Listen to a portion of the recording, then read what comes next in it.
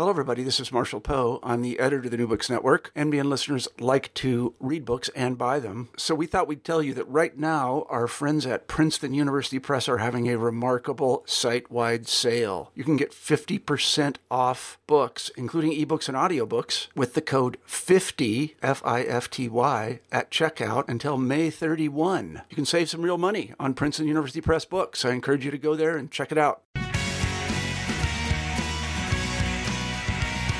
Hello, and welcome to the New Books Network, the New Books in Political Science podcast. My name is Lily Gorin, and today I'm hosting Saladin Ambar, author of American Cicero, Mario Cuomo and the Defense of American Liberalism, published just at the end of last year by Oxford University Press. This is a compelling exploration of not just Mario Cuomo, but of the concepts of American liberalism, presidential politics in the 20th century, our understanding of governors in the United States, and the geographic and political shifts that transpired during the latter half. While Saladin Ambar's book focused specifically on Cuomo, for those who remember him and for those who know nothing about him, Cuomo is, as Din notes, an American version of the Roman Cicero. He was both a theorist and a politician, and one who spent most of his political career in elected executive positions, unlike other American political theorists and practitioners of the 20th century, like Daniel Patrick Moynihan or Louis Brandeis. But I will let Saladin, or Din, as his friends call him, explain the comparisons and contrasts in more detail. First, though, I would like Saladin Ambar to tell us a little about himself and how he came to this project. Well, thank you, Lily. I really appreciate you having me here. Well, my current position is senior scholar at the Center on the American Governor at Rutgers University's Eagleton Institute of Politics. So in that role, my task is to research and write about governors and executive politics. And I guess I got that position off of the strength of my first book, How Governors Built the Modern American Presidency. And so this book doesn't take a multi-decade approach to thinking about governors writ large, but rather focuses on a singular governor, my governor of my youth, high school years, Mario Cuomo. So that is a bit of my biography. I've come to this book after writing a book about another person, a political leader of sorts who lived in Queens as well, and that was Malcolm X. And that book reflects my interest in race. And so I've been writing about race and executive politics over the past 10 years or so, and kind of going back and forth, and have enjoyed being able to do both. Great. And this book certainly picks up threads with regard to race, as you note throughout. So my first question is something that you do for the reader. You provide this kind of amazing Cliff Note version of your book in the preface, where you lay out the reason for your work on Cuomo. Can you explain what this book is all about? As you quote, "Why do we need a book about Cuomo?" Right. Well, I think that email exchange came about primarily because one of the reviewers or readers of the book asked that question: why do we need a book about Cuomo? And to me, I'd been living with Mario Cuomo in my head the past 5 years, writing and researching about him, and it seemed pretty evident to me that he was a person of consequence. But I think that is it in a nutshell, that I think he was a highly consequential political figure in American life, one that has been overlooked because we tend to be a bit presidency crazy in this country and don't really think much about governors or other kinds of political actors. But certainly in the moment, I think for those of us who are, let's say, over 40, not to tell tales, we can recall who Mario Cuomo was if we were paying attention to politics. We recall not only his convention speech in 1984, but his rejection of the possibility of seeking the presidency in both 1988 and 1992. And I think more importantly, we remember Cuomo as a figure whose oratory really painted a picture in contrast to the conservatism of the Reagan era.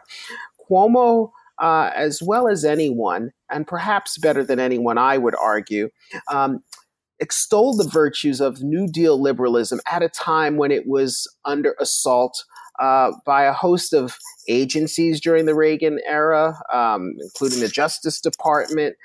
It was under assault intellectually, as the conservative intellectual movement was coming into its own, and yet Cuomo stayed true to the variant of liberalism that he grew up with. He was born in 1932, the year FDR was elected, and I think his very life reflected the kind of arc of liberalism's rise and decline. And even in that decline, he, I think, unlike, and perhaps we'll get into this, figure like Bill Clinton, who decided to move away from the tide of liberalism with the new tide of conservatism, Cuomo decided that his convictions were such that he would continue to argue for the positive role of government in the lives of American citizens. And so I think he did that better, frankly, than any other figure on the left, certainly any other Democratic Party figure in the United States. And I think he did it in language that was really memorable and moving. And therefore, I think he's deserving of the title American Cicero. And you go through sort of some of his capacities with regard to his capacity to communicate, his capacity to defend liberalism, his understanding governing also. And so you note that we understand in the dynamic that you structure into your analysis in terms of Cuomo's position as the defender of New Deal liberalism, his position as a governor of the state of New York in the midst of the Reagan Revolution. And this is really fascinating historical and political contextualizing that I think is quite important to the role you ascribe to Cuomo. And I'm persuaded by your argument. But you lay it out in terms of Stick's theory of political time. Can you explain a little bit about that theory in particular and how you position Cuomo within it in this context of the Reagan Revolution, the rise of the sort of Clintonian wing of the Democratic Party, the decline of the New Deal, and so forth? Certainly, I'll give it a shot. So Cuomo is elected in 1982. He takes office in 1983. This is 2 years after Reagan's inauguration in 1981, a period that Stephen Skowronek of Yale University suggests was a period of reconstructive politics, which is to say that the liberalism of the New Deal that had become in some ways tied to and personified by the failed policies of Jimmy Carter and certainly a troubled and in many ways failed presidency, that moment was one in which Reagan came to the fore and challenged the prevailing notions of the day, that liberalism had its moment, Reagan argued, and it was now time for a new kind of assessment of government. Government is the problem, Reagan argued. Now, Cuomo and Reagan are political contemporaries. Cuomo comes to power in New York at this moment, not shying away from liberalism. And he certainly had the opportunity to do so. In 1977, he runs for mayor of New York City against Edward I. Koch, who does adopt a kind of Reaganite conservatism, a law and order position of politics that is very much to the right of Cuomo. Who had remained all of his life, someone, for example, opposed to the death penalty. So even in New York City, conservatism of a type, at least, is emergent. Cuomo does not abide by that. Skowronek would say that Cuomo is a disjunctive kind of political figure, someone who is operating outside of the new prevailing political norms and winds. And yet he becomes a 3-term governor. Very successful at a time when New York is struggling financially, at a time when New York has strong Republican opposition in the Assembly and state legislature writ large. And here is Cuomo up against it, if you will, at a moment when liberalism's heyday is in the shadows. Hugh Carey, who was the Democratic governor before Cuomo, famously said that the days of wine and roses are over, referring to the fiscal crisis that had made the kinds of popular public works programs and projects that liberals loved over the years no longer plausible. So Cuomo comes into this moment, no wine, no roses, a lot of great oratory, and some skillful political moves, doing what he can to bolster liberalism at a time when it is really under assault. And so that's the assault essentially from the Reagan Revolution, right? And that's the, sort of continuation of the move in the new right, which is now really entrenched with Reagan and with a rise of Republican governors in the Sun Belt, as you note, and so forth. And in a state that at that time was still a fairly Republican state in lots of ways. But then you move on and you talk about the fact that Cuomo also was in a position where he's defending essentially the Democratic Party and liberalism from an assault within. So we had the inter-party, so then we have an intra-party fight. And you note that this is coming from sort of Clintonianism, or at least the rise of Bill Clinton, the Democratic Leadership Council, and essentially political positions that are more conservative, certainly, than Mario Cuomo's positions and those of the waning New Deal. Absolutely. Look, we can look at this period as a period of three governors, if you will. A former governor, Ronald Reagan, who had become president from the Sun Belt state of California, reflecting the new conservatism of law and order, low taxes, a more muscular military, etc. Very much an anti-civil rights stance. We can look at another governor, Mario Cuomo, who reflected the old ways of the New Deal liberalism that had been in sway for 50 years in American life. And then there was a third governor from Arkansas who had lost an election and decided to move to the right in Arkansas. And by 1982, Bill Clinton had become a rising star in Southern politics and within Democratic Party politics. He'd become the leader of the Democratic Governors Association, and he helped found the Democratic Leadership Council, a conservative organization whose purpose was to move the Democratic Party away from New Deal liberalism. And so I think if you're going to think about this moment in the mid-1980s, when I think a lot of American politics was still up for grabs, you can view it as this sort of triangle of Reagan and Cuomo on one end with Bill Clinton, that third part of the triangle trying to, in his own language, foster a middle way of politics, a triangulation of sorts against the hard right, but also the hard left. And it was a dynamic and interesting moment. And all three men were gifted rhetoricians, in my estimation, none more so than Cuomo. But part of what makes the moment important was that the language used to seek out a new direction in American politics was as good as any, certainly in the last 50 years in American politics. And I think Cuomo stands out as the preeminent figure in that regard, even though he's in many ways fighting a losing battle. And as you know, in many sections of the book, he makes the choice not to run for president. And he makes the choice not to run for president. So while he gives these amazing speeches at the 1984 Democratic Convention, as you note, and elsewhere, that ultimately his choice is to not pursue the Oval Office. And can you explain a little bit about how your book explores that and how that dynamic also shaped Cuomo as a political figure? Sure.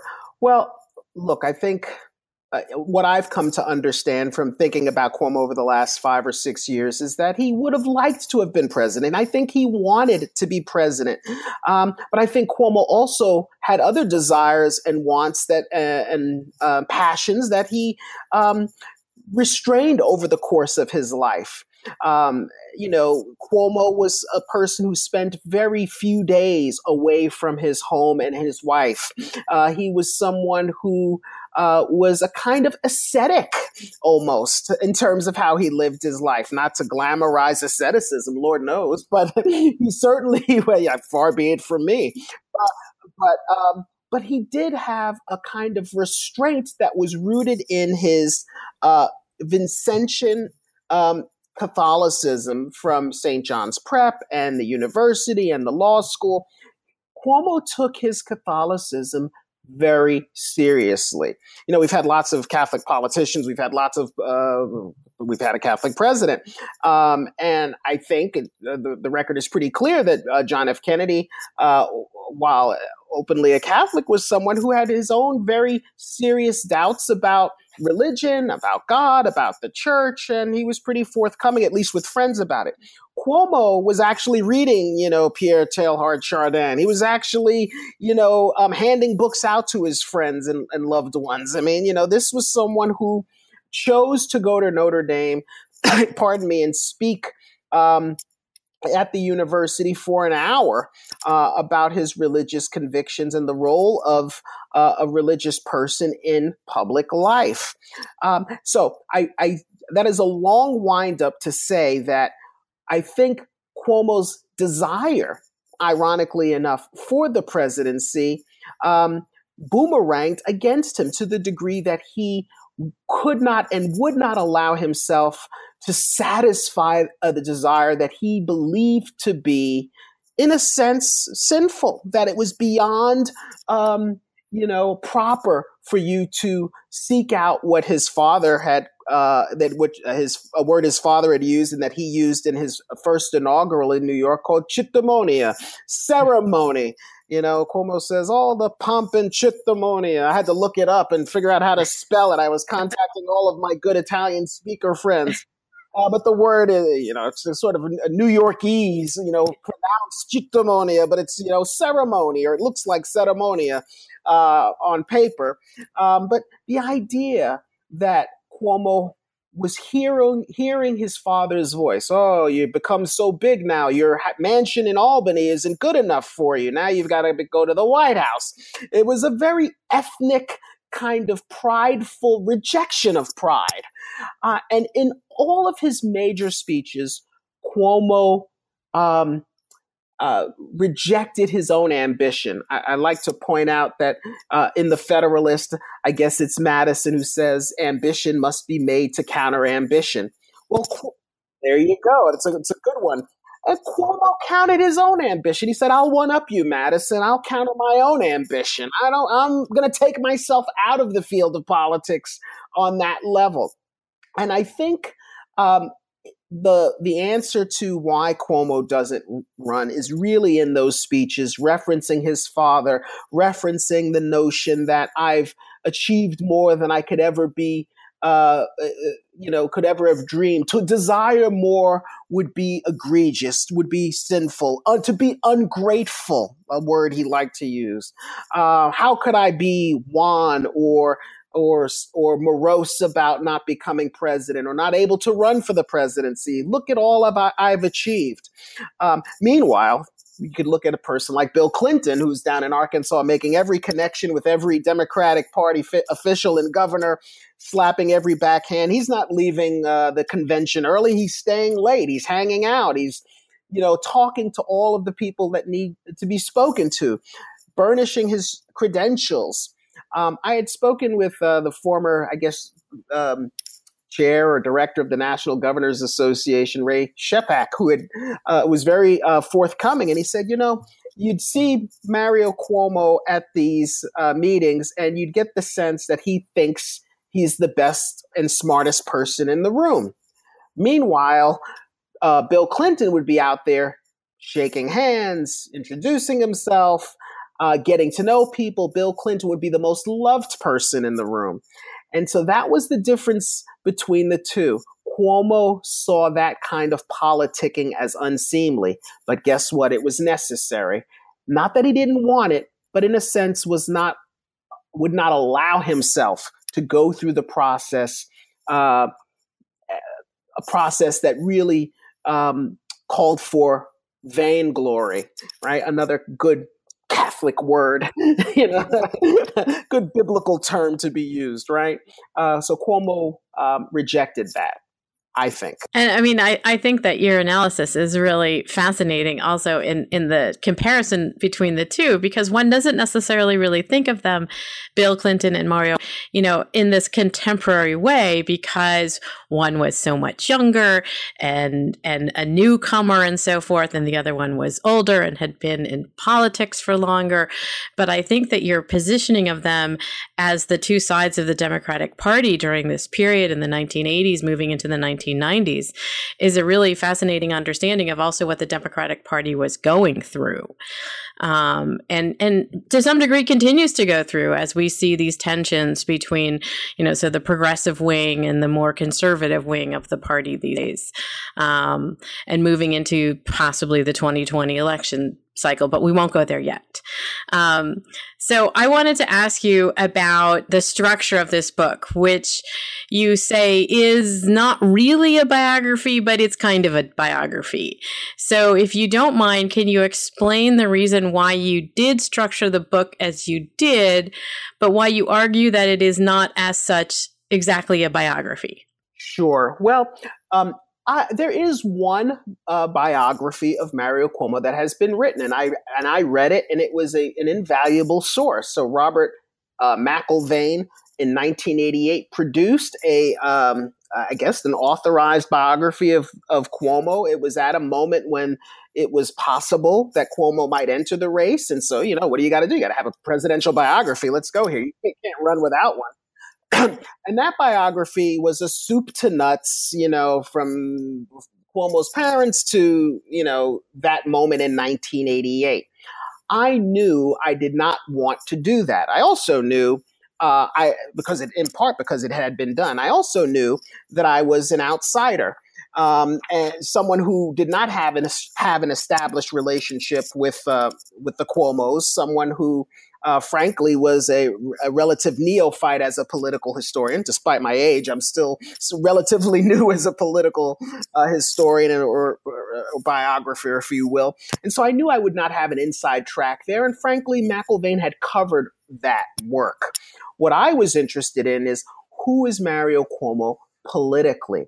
What does his life story have to say about the politics of the Democratic Party, about the politics of liberalism? And so I pick up the story of Cuomo in 1964 with his first entree into politics, when he becomes a mediator in a dispute between the notorious Robert Moses and a group of Queens auto shop owners who are about to have their shops razed during the 1964 World's Fair, because Robert Moses wants that unsightly area. Those who are familiar with the area outside of Citi Field, formerly Shea Stadium, when I was growing up, know how unsightly it was. But those people had businesses, and they were small business owners, and Cuomo came into the fray and saved them. And that was his first moment in politics, defeating Robert Moses. That's not really something that a lot of folks know, but I wanted to cover the politics of Cuomo, and frankly, the governorship in toto, because McIlvaine obviously stops his book in 1988. Well, Cuomo's got the better part of 6 years left in public life as governor. And I wanted to cover that, and also to think more broadly about who this individual was. I began my research maybe 2 years before Cuomo passed away. I guess this was January 1st of 2015. Excuse me. So I had a full sense of what he meant at that time, whereas obviously McIlvaine was more limited because the story was still unfolding. So the elements of biography within the book, in some ways, are on the back end when I go to Italy, something that no other political biographer or writer of Cuomo's had done, and begin to ask questions about, Cuomo's family, the influence of the church, the influence of fascism as a potential motivator for leaving Italy at that time, and seeking answers to the question, why didn't he run for the presidency? And all of that is included in the epilogue because, again, the personal dimension of Cuomo, for me, was less significant than the political elements and the political history. And so I wanted to write a story about what I deemed to be an American Cicero, someone who was the counterfoil to the politics of his day. If you go to Italy today, or you read Italian history, Roman history, you're going to have, I don't know, maybe a 10-to-1 ratio of books devoted to Caesar as compared to Cicero, right? But those books on Cicero matter because they pointed to an ideal of what the Roman Republic should be. And I think that'll be true for Reagan as opposed to Cuomo. There'll probably be many more books, and are many more books written about Reagan than there are Cuomo. But I think that narrative of what kind of republic ought we to have is an important one to engage in and to think about. And I think Cuomo's arguments about the good life, about what it means to be a country where we're all equal citizens, where equal opportunities extended to all of those things really were counters to Reagan, and I think make him a really compelling figure. Perhaps not a Caesar, but the biographers of Caesar are aplenty. We need more biographers of people like Cuomo who were challenging, I think, even unsuccessfully, some of the prevailing notions of the time. But in the book, as the way you sort of structure it, you go through not necessarily a linear per se structure, although it is somewhat linear, but you contextualize it with regard to the party, to New York, to sort of the response to Reagan, so that you parse out, as you yourself articulated, that it's not a continuation of the McIlvaine biography, but it's also a broader understanding of politics, particularly late 20th century politics in the United States. And I think that structure of the book is also what sets it apart from being a biography. And you also, as you know, got to spend some time in Italy to write the book. What did you learn about Cuomo in your travel to Italy and in sort of locating some of the family and the relatives there? Sure. Well, I suppose I should shout out my wonderful translator and research assistant, Angels Miralda, who gave up some of her PhD time to suffer in Italy with me at various points. And obviously she knew the language and I didn't. She was indispensable in helping me navigate throughout places like Tremonti and Nocera Superiore and some of the southern areas that we visited. But one of the things I learned, for example, and you have to go there, is to visit the home site of Cuomo's mother, Immaculata Cuomo, and in being there and seeing her homestead and looking at the area Cuomo grew up in. One of the things that occurred, or not Cuomo, but his family, one of the things that occurs to you is, his mother had some nice land. It's a very nice area here. This is pretty good.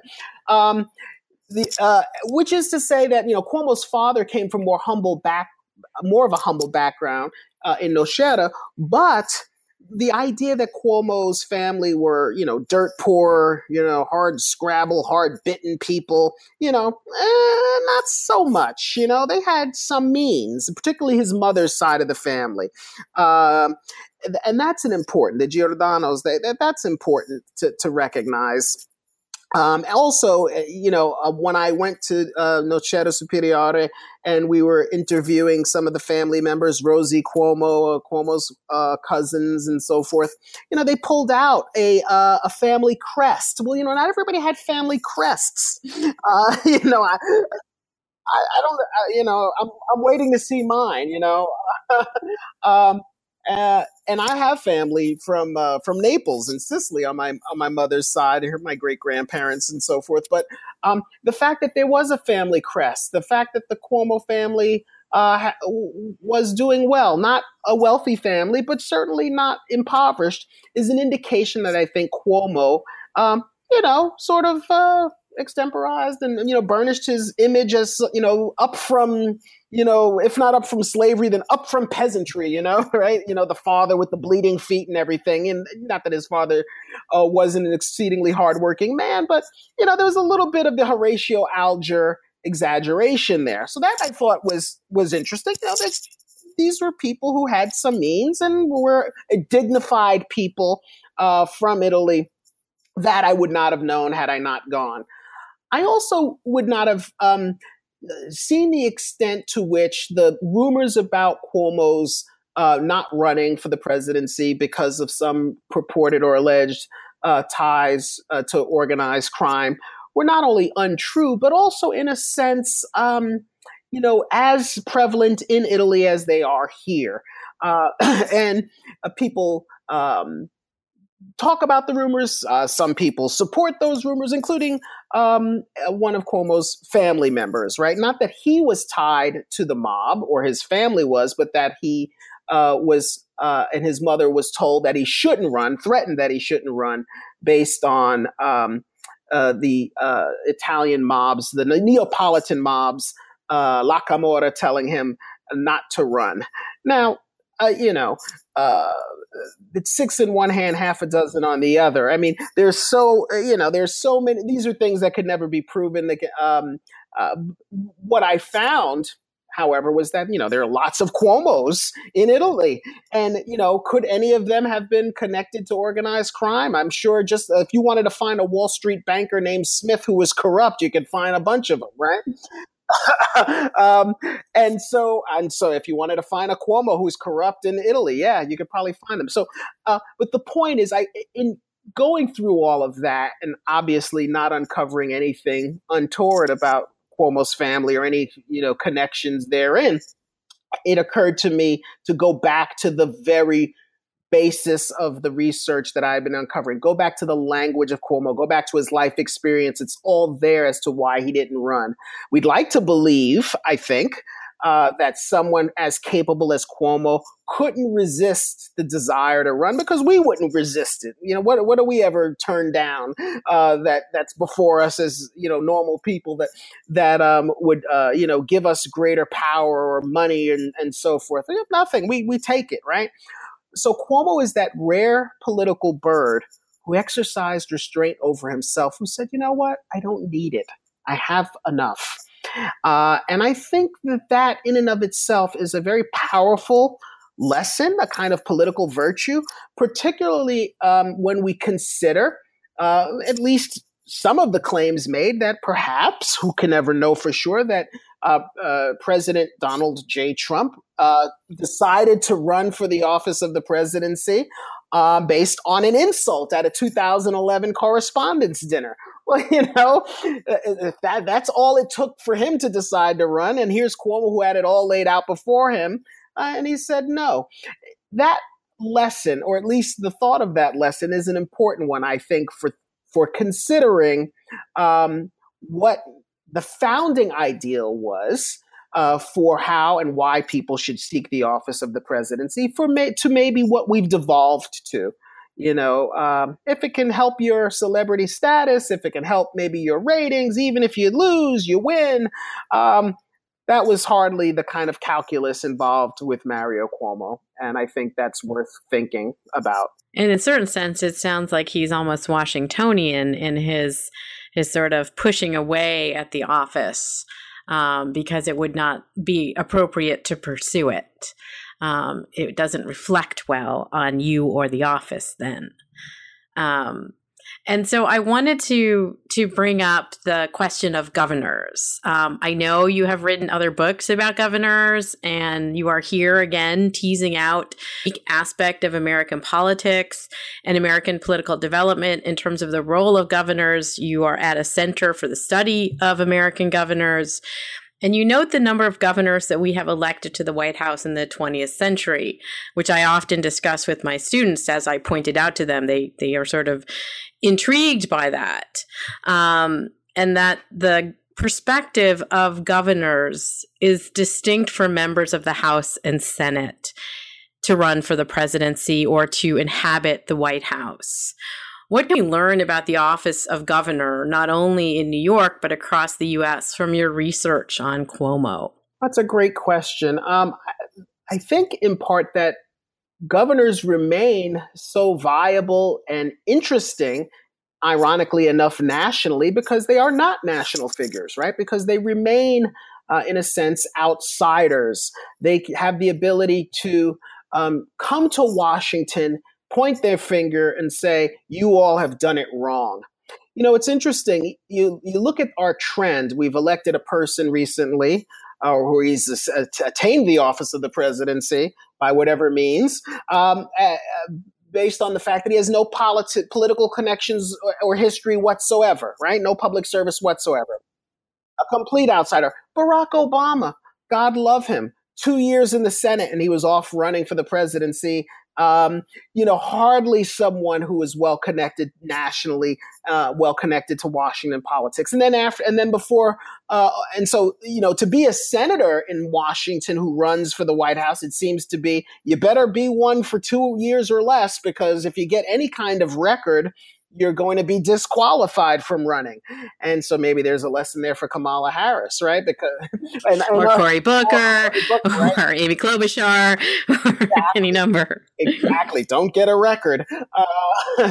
And then obviously before that, we had a relatively long line of governors, right? Or executives. So you got, certainly, George W. Bush, and then Bill Clinton, and then we had the vice president, George Herbert Walker Bush, who was the extension of the governorship of Ronald Reagan, who, succeeded Jimmy Carter, who was a governor. And so, since Watergate, we've essentially said we don't want anybody who's been around here for a while. And so governors have a record, but it's kind of strong enough to give them some attention, but not well known enough to hurt them nationally. And that is, I think, interesting, because for as much as Americans say they love democracy and compromise, which is the business of the Senate, they really don't think that makes for excellent leaders, certainly in periods where they're fighting against corruption or some kind of national economic catastrophe. They go to governors who they think can go in and clean up the mess in Washington. So that was interesting. And to see how, frankly, Cuomo, Reagan, and Clinton were important in part because I don't think they would have risen to the heights they rose to had they been senators or cabinet members or what have you. It was the perch of the seat of governor that gave them tremendous authority to, ironically enough, become national figures. And it doesn't matter what size state you come from either. You can come from Arkansas as a governor, or you can come from California as a governor, or Texas, obviously. But that the size of the state doesn't necessarily mean that much in terms of running for the White House. So that's an advantage because Americans don't know their geography. Well, there's right? that too. Don't want to insult the entirety of the United States, but some states are larger than. So, what are you working on now, Din? Well, I'm working on a book that's going to be thinking about and discussing sort of the political history of racial friendship or racial fraternity. I've been writing about, and I'm actually revising an article for a journal currently on W.E.B. Du Bois's relationship with William James at Harvard. and I'm interested in the dynamics of their friendship and their intellectual collaboration.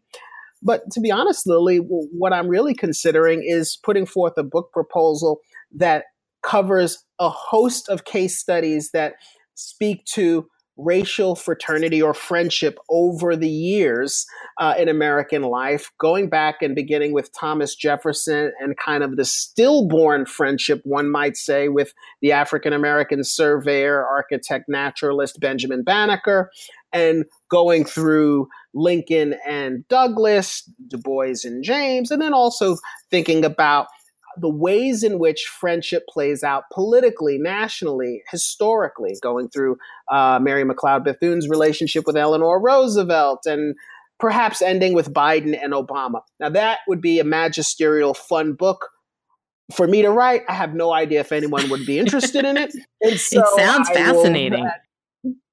At some point, I need to share this not only with your listeners, but with my agent to see what she has to say about it. But that's what I'm working on right now. Cool.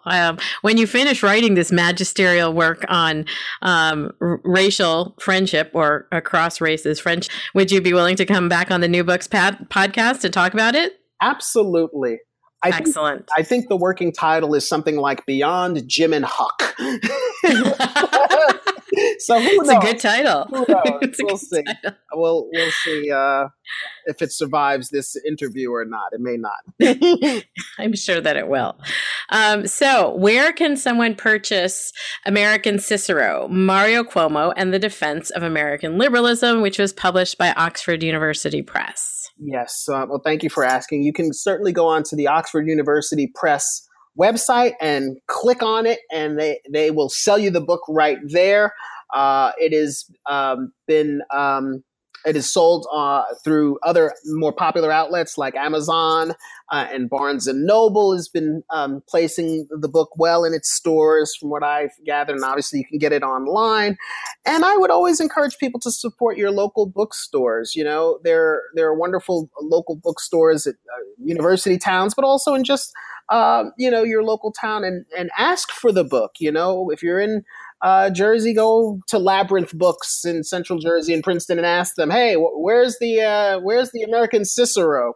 The Strand in New York, I'm very happy. It's a life achievement. It's one of my favorite bookstores. The Strand is selling. Congratulations. That is great. I can die in peace now. I don't have to, like Cuomo, I can renounce any further progress in my life because I made it to the Strand bookstore. So yeah, check out with your local bookstores and see if they're selling it.